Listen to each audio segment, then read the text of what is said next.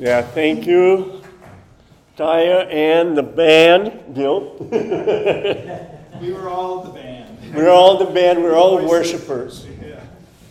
So one thing that I kept thinking of during the worship about what you said about not worrying about 10 steps. Yeah. And a lot of times, then I thought about that one, I think it's 2nd Chronicles, that talks about this big army. And then it says, just stand still and wait and see the salvation of the Lord. And a lot of times we are tempted to take everything in our own hands and control, and we end up, building something that's not exactly what God had in mind. That's what Abraham did with Sarah, when Sarah could not conceive. And here, let's figure out the next step. Let's get my slave here, and then you can have a son. Then we will fulfill God's promise. And then you see the results of that forever. So Lord, teach us how to wait on you and to be led by you every day, and not to come up with solutions out of our own resources. So we bless that. We bless that. Before I read, we read and we discuss about Ephesians 3. Can I share with you a devotional that I read this morning? I got this book because one day Joy read something out of it. Is Reflections for Ragamuffins by Brennan Manning. He wrote the Ragamuffin Gospel, and it is a book that has been blessing me, and all of his books actually have been blessing me a lot, and then this is for November 4th, and I went, I didn't read my devotional for my birthday, so it's called At the Door of God's Mercy. And I'm going to read slow so we can really just think about it, okay? The gospel declares that no matter how dutiful or prayerful we are, we cannot save ourselves.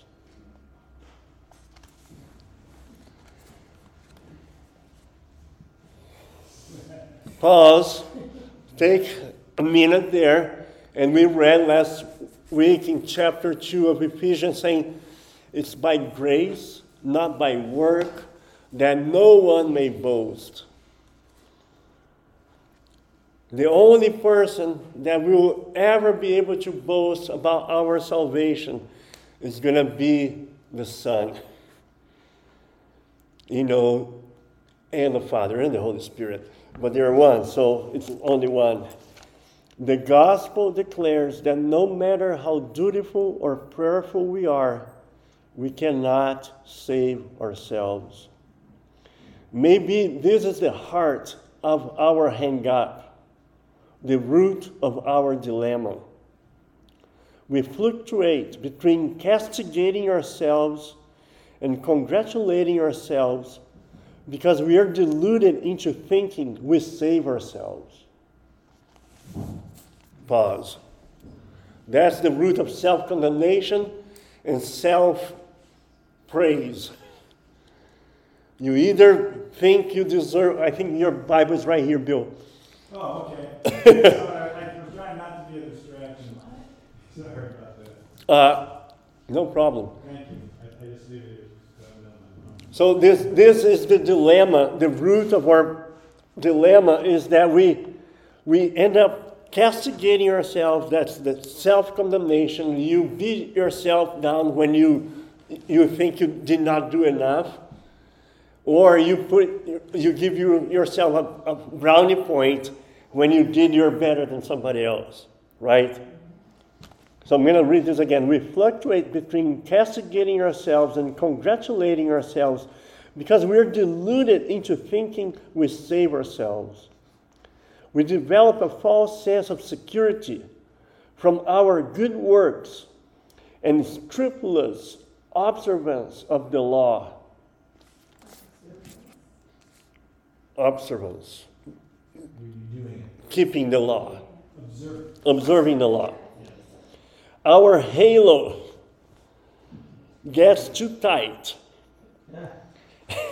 and a carefully disguised attitude of moral superiority results.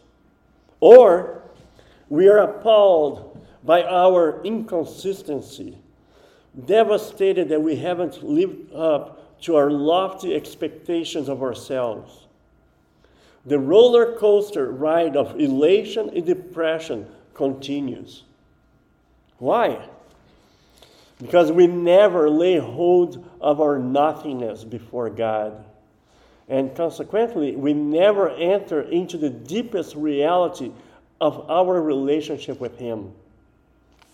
But when we accept ownership of our powerlessness and helplessness, when we acknowledge that we are paupers at the door of God's mercy, then God can make something beautiful out of us. Then he reads Isaiah 12, verse 2. Surely God is my salvation. I will trust and not be afraid. The Lord is my strength and my song. He has become my salvation. So if you remember chapter 2 last week, he was talking about, the Gentiles being without God in the world. They had nothing. But they were brought in. The wall of separation was removed in Christ, not because of works, but because of the mystery. And Paul uses this word mystery several times in Ephesians. And mystery is not something new, but it's something that was there, but it was hidden all along. It was hidden from before the foundation of the world that the Messiah was coming and that he was going to make something out of nothing. So out of the nations that had no covenant with God, he was going to make them a beautiful thing. His workmanship, we talked about that last week. His poema, his work of art. Because of, I'm going to read again. Ephesians 2, 8 and 9 and 10. For by grace you have been saved through faith, and that not of yourselves. It is the gift of God, not as a result of works, so that no one may boast. For we are his workmanship, created in Christ for good works, which God prepared beforehand so that we would walk in them. So, just a reminder that the book is one big letter, and we're reading parts of it, but it was a whole complete message to this church, and probably, like some people believe, to several churches. So let's go to chapter 3. For this reason, because of everything that I wrote in chapter 2, for this reason, I, Paul, the prisoner of Christ Jesus, for the sake of you Gentiles, if indeed you have heard of the stewardship of God's grace, which was given to me for you, that by revelation there was made known to me the mystery, as I wrote before in brief. By referring to this, when you read, you can understand my insight into the mystery of Christ, the mystery of Messiah. That's why we're starting on Tuesdays. Let's find the mystery of the Messiah in the Old Testament. That it was always there, but it was hidden. But it was always there. The mystery of Christ. Verse 5, which in other generations was not made known to the sons of men, as it has now been revealed to his holy apostles and prophets in the Spirit. To be specific, what is the mystery?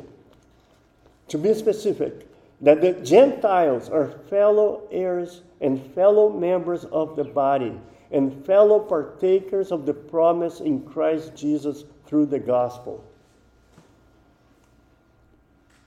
of which I was made a minister according to the gift of God's grace, which was given to me according to the working of his power. To me, the very least of all saints, this grace was given to preach to the Gentiles the unfathomable riches of Christ, and to bring to light what is the administration of the mystery which for ages has been hidden in God who created all things. A little pause here. That's why I read this devotional here. The gospel declares that no matter how dutiful or prayerful we are, we cannot save ourselves. We need to always remember that.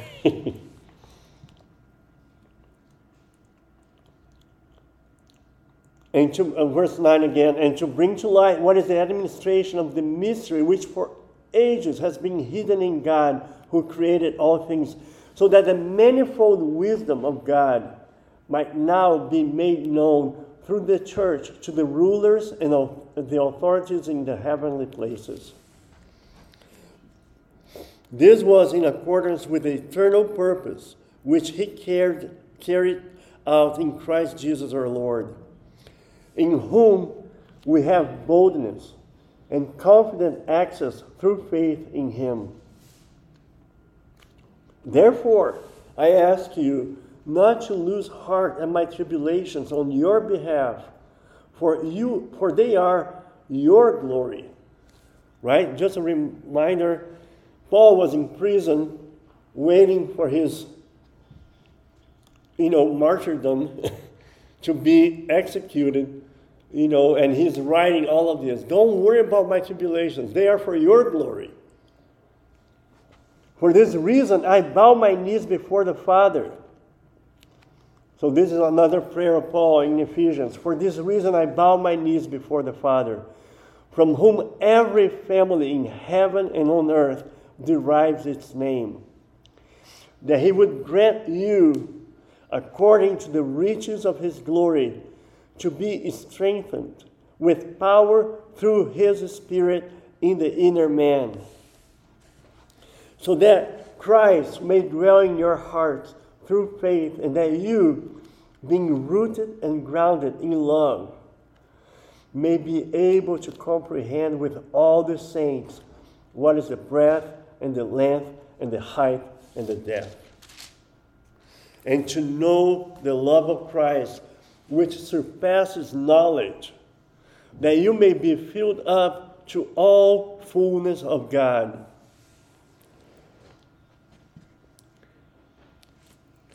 Yeah, I have to take a break here because this is powerful. And I will suggest you take a minute this week and meditate on these verses from 14 to 19. And you could go all the way to the end of the chapter, but especially this is like a prayer that we can pray for one another, and a prayer that you can pray for yourself, and bow your knees before the Father, from whom every family in heaven and on earth derives its name, that he would grant you, or if you're praying for yourself, that he would grant me, according to the riches of his glory, to be strengthened with power through his Spirit in the inner man, so that Christ may dwell in my heart through faith, and that I, being rooted and grounded in love, may be able to comprehend with all the saints what is the breadth and the length and the height and the depth. Think about those pictures of the whole universe. How huge. We are finding out that how the universe is, that it's beyond what we can even imagine. It's beyond what we can search with our technology. It's beyond what we can search with our minds. And that's how it is the love of God. And to know the love of Christ, which surpasses knowledge, that you may be filled up to all the fullness of God. He wants you to be filled with all the fullness of Him in Christ through the Holy Spirit.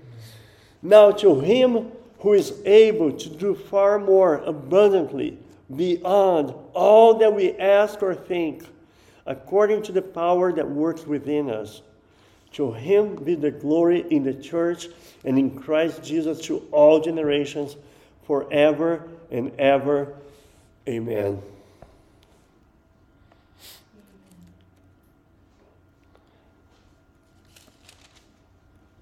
I don't know about you, but this is so much bigger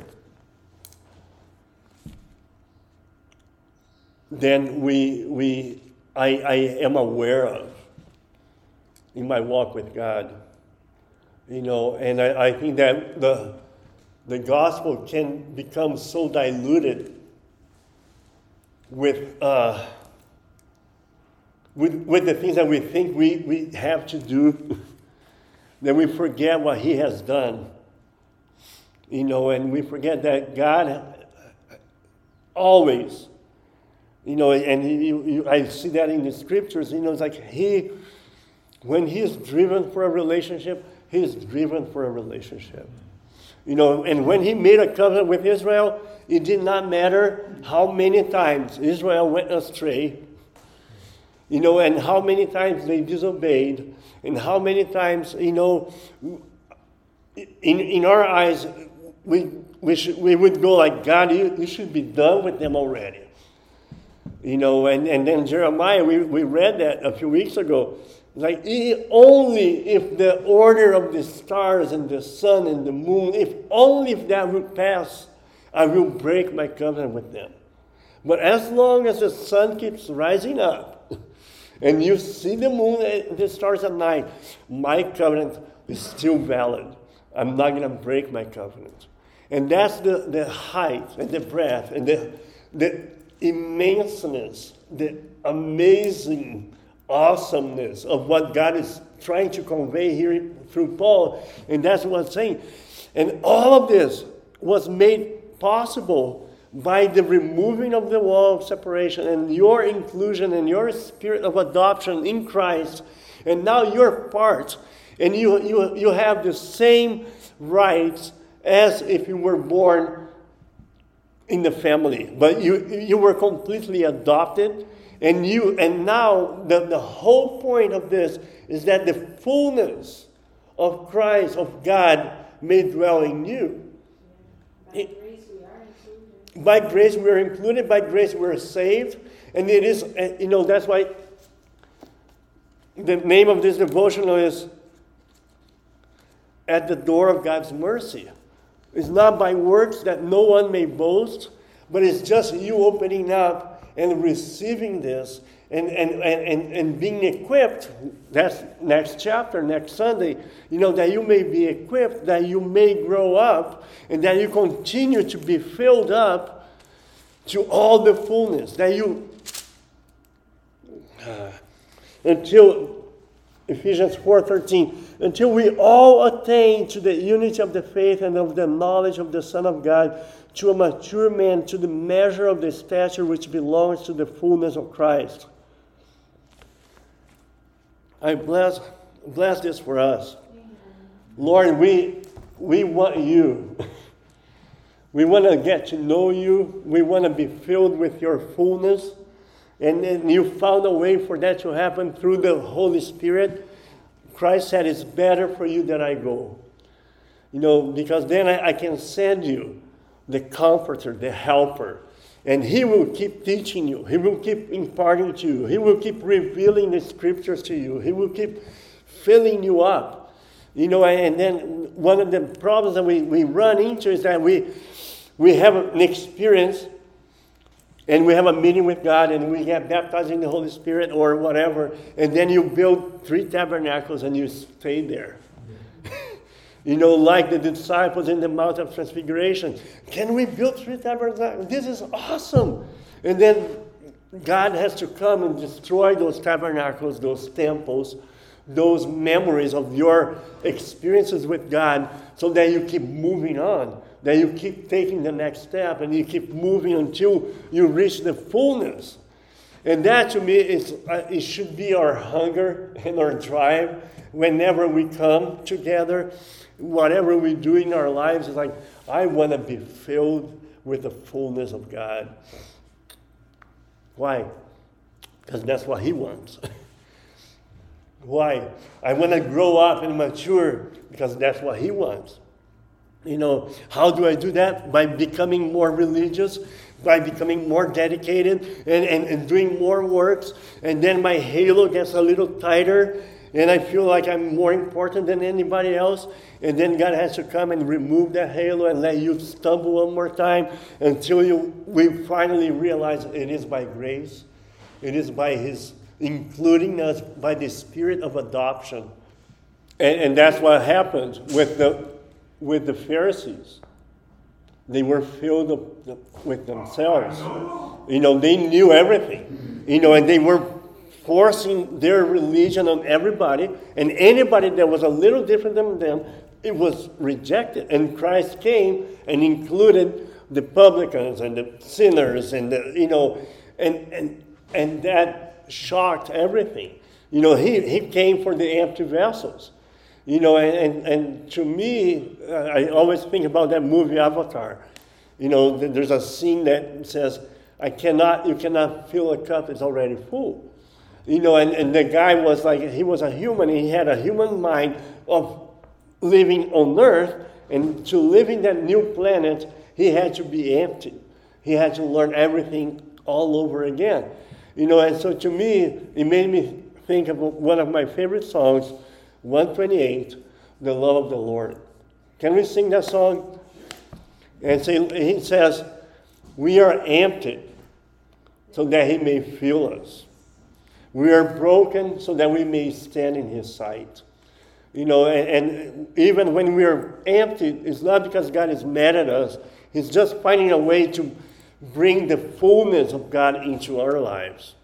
You know, and when we're broken, is that we may stand in His sight. You know, and a lot of times we go, but I'm so broken I cannot do it. Now is the time to stand. You know, now is the time to be humble and come before Him and say, okay, I cannot do anything. Now I realize I'm nothing. You know, like this thing says, I love this.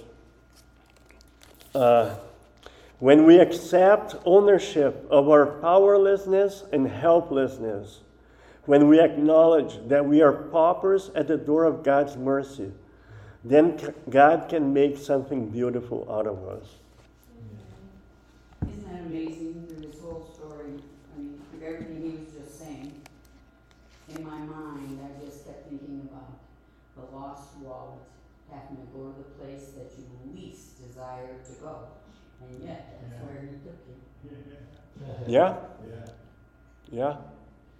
Yes, it's interesting too that so when he's writing this, and so he starts talking about the mysteries, and then he says, wait, to be specific, it's that the Gentiles Right? have the promise. Yes. You know, they have, it's a little bit different, but they have the promise also. But so even besides the Pharisees and the scribes, just the Jewish nation, who for centuries and centuries had been doing their best, whether it was bad or good, but doing their best to walk with God because there was a promise involved. But then to realize that like those late in the game get the same promise. Yes. And so for us too, I think and so Christians, and that's what you're talking about when we talk the ragamuffin. It's like, so Christians today, or anybody that's, you know, doing their best to walk with God, and then when all that is said and done, it really doesn't matter because He just loves you. Yes. He just loves you. It's interesting when He talks about knowing the love, the breadth, and then it says to know the love of God which surpasses all knowledge. But I had this strength, and this is alive for me today because I don't know, 3 weeks ago I had this just a moment, and I was relaxing and thinking, and then my mind took a right hand, and it started thinking about, oh, it'd be nice to have like an old worn out piece of board or something that says "Live Aloha," like hang up. And then totally, and then there was a change, and then it was like, know my love, share my love. And that was the Holy Spirit working with me on that. And now I get to hear this today, knowing the love of God, which surpasses all understanding. So I take this personally as the next step in Him helping me know His love. Yes.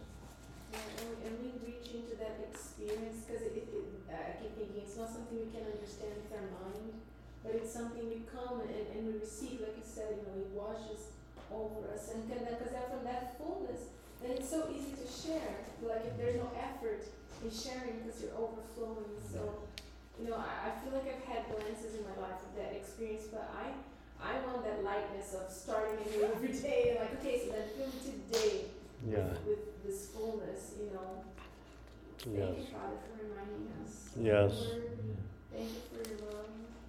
The arrogance of man really knows no bounds. And I was thinking about what you read from the Ragamuffin book, because there's so many nuances to what man feels he can do and accomplish in serving God. When he died to save us, and the depth of salvation knows no bounds as well, because mankind, what we feel we can do and accomplish in ourselves, we pray more, we worship, we set times aside, we do this, we do that, and he wants us to surrender in all aspects, surrender to Him. I was thinking in Ecclesiastes, it talks at the end of it, that the reading of many books is wearisome and so forth. And, because it keeps bringing up the nuances of the depth of man in which He came to save us from. I don't know how well that describes, what I'm feeling today, but reading that Ragamuffin book to me met me in a way that I realized that He's wanting us to just totally surrender. And He came to save us from all the nuances of the natural man and the flesh and what he feels he can do and accomplish. Yeah. Because that is endless. Yeah. And even the books are good because they rehearse to us what we can't do. Yeah. They're like the 600 and some odd commandments. We realize we have no capacity to do it. So, Lord, save us from ourselves. Amen. Yeah, and all of this, because even the books, you can read, but what he's talking about here is to know the love of Christ, which surpasses knowledge. So you're not going to ever get it with your mind. You're not going to get it because you're dedicated. And then in chapter 1, he says, verse 18, I pray that the eyes of your heart be enlightened. So it has to be always the work of the Holy Spirit. So that's another prayer that we talked about. I pray that the eyes of my heart be enlightened. Otherwise, I'm going to just be struggling with my own eyes, with what I see, with my own mind, what I can understand, and I will never get it. So it's always the emptying, the surrendering, and then just being positioned in His presence and say, okay, Lord, fill me. Fill me with your fullness. Give me the fullness of your Holy Spirit, that I may know you. That's what this is all about, is getting to know Him, right? And getting to see Him and be changed when we see Him. 1 John 3. Amen? Amen. Sing that song, man. Yeah, let's sing the song and we will bless communion. Because to me, the communion is this. this is not about how beautiful the blessing over the communion is, or the beautiful the worship that we had, or how beautiful the message was, which I know it was not. But this whole thing is just a reminder of what he did. That's why we're not putting a lot of effort. Let's make our services shinier and be better. No, we're broken. We're broken that we may stand in his sight. We have been emptied so that he may fill us. So we come and say, Lord, you did it. You accomplished it. You did everything. It's never going to be, we cannot save ourselves. We cannot fill ourselves up. We cannot mend us up. You heal us. Hosea 3, right? You broke us, now you heal us. On the third day, we will stand in his sight. So we're just waiting for you to come with your salvation, with your healing. And we come before the altar, the communion table, and we say, Lord, we do this in remembrance of what you have done. In remembrance of the mystery of ages, to be specific, that you died to include us in your eternal plan of salvation of the whole universe. And that it's beyond my ability to understand. So we bless this for us. You want me to do this one? Yeah, so it's one. No. Right there.